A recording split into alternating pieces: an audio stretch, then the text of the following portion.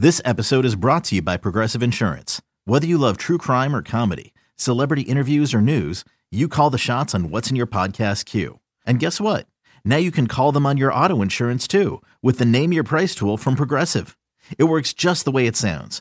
You tell Progressive how much you want to pay for car insurance, and they'll show you coverage options that fit your budget. Get your quote today at Progressive.com to join the over 28 million drivers who trust Progressive. Progressive Casualty Insurance Company and Affiliates. Price and coverage match limited by state law.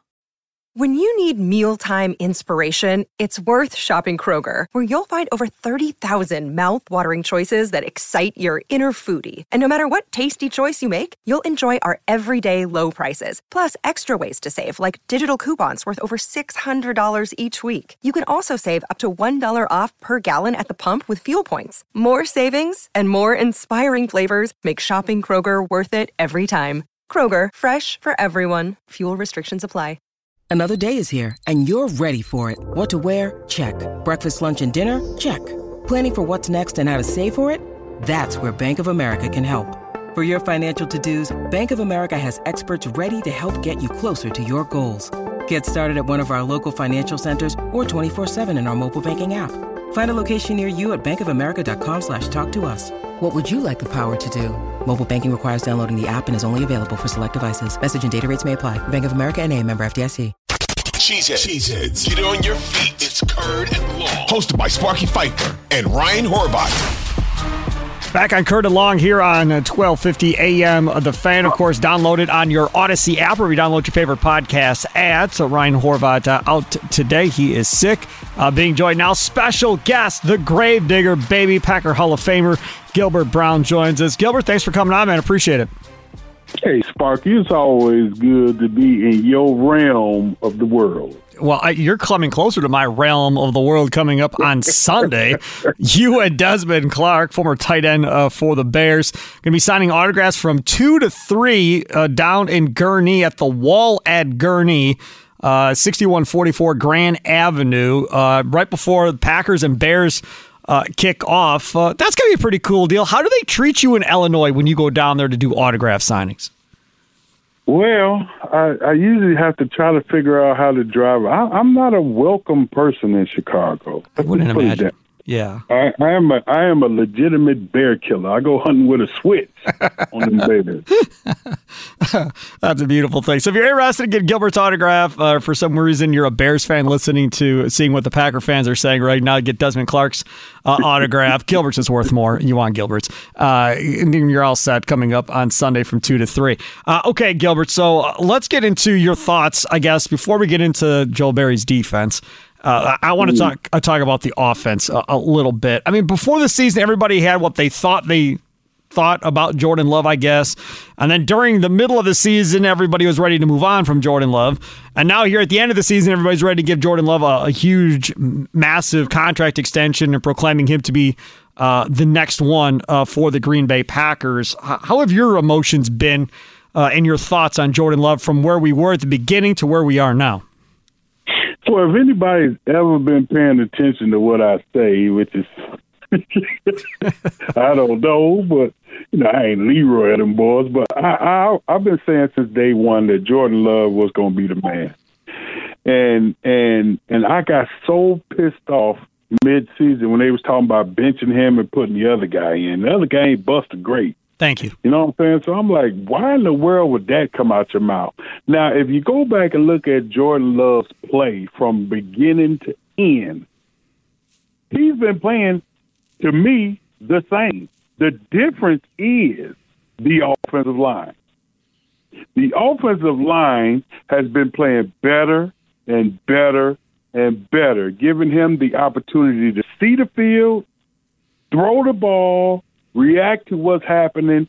So the big thing is that offensive line really come into play. You got the receivers, some guys stepping up, some guys ain't. But to me, Jordan Love has been playing lights out the whole season.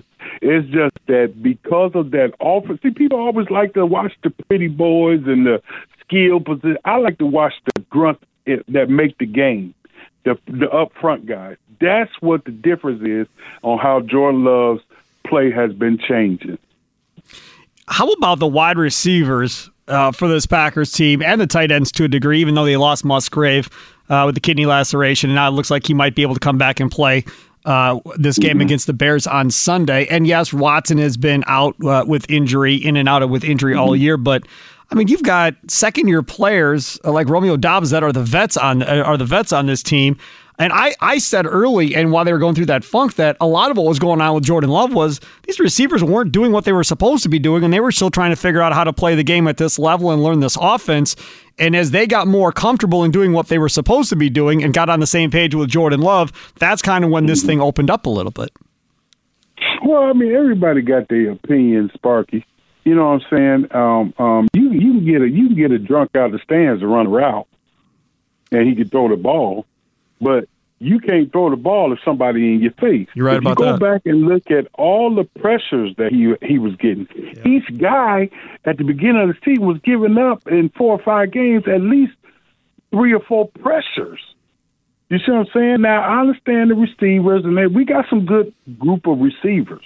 I mean, I can't wait till next year, and everybody's going to be kissing our butts because these guys we got, if we get the 2 starting tight ends back with this receiving core and keep them running backs like them stupids been trying to get rid of AJ and all this other guy. No, if we can keep this unit together, we going damn near close to the Super Bowl next year. I'm putting it out there.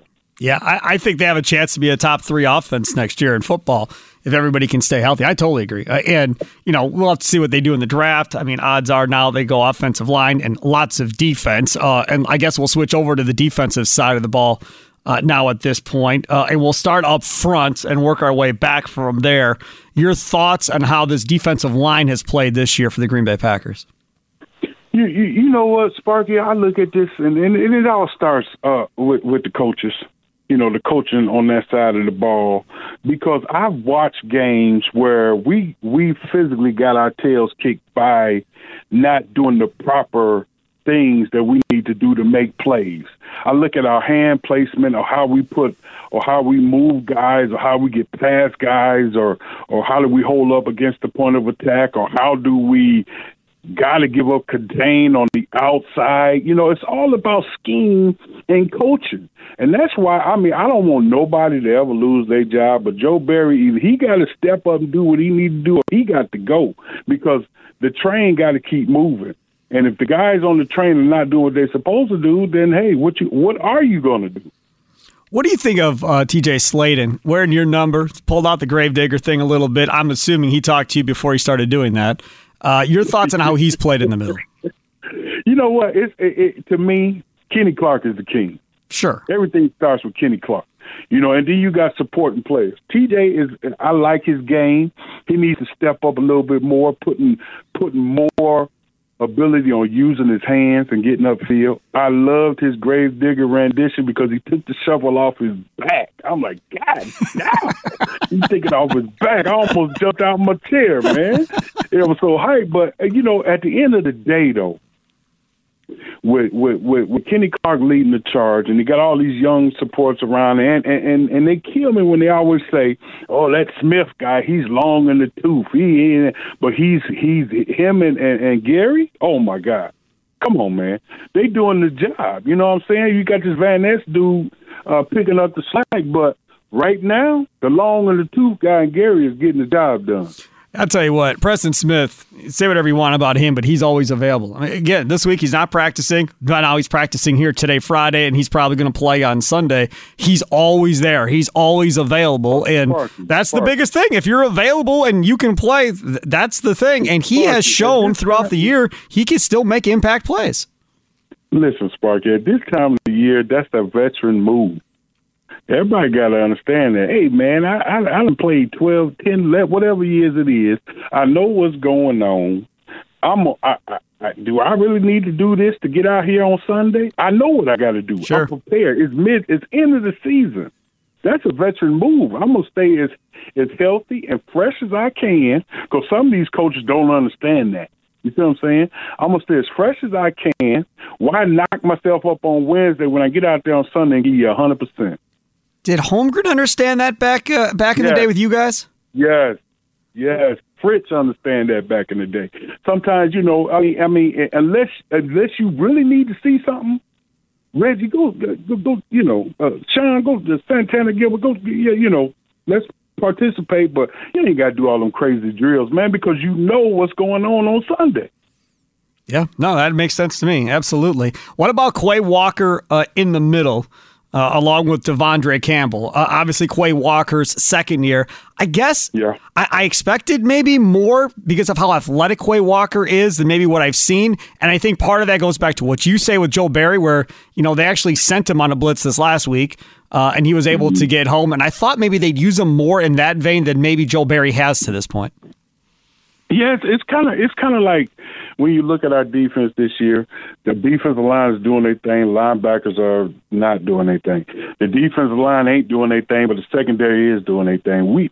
To me, it felt like this year everybody had to at least get on the same page to make things work. You know what I'm saying? So we look at this linebacking core, man, and what they doing. Are they physical? Yeah, they're physical. Are they fast? Yeah, they're fast. But are we all on the same page to get the things that we need to get done? Are we using these guys? If I'm Joe Barry, you ask him this. Are you using these guys to the best of their ability?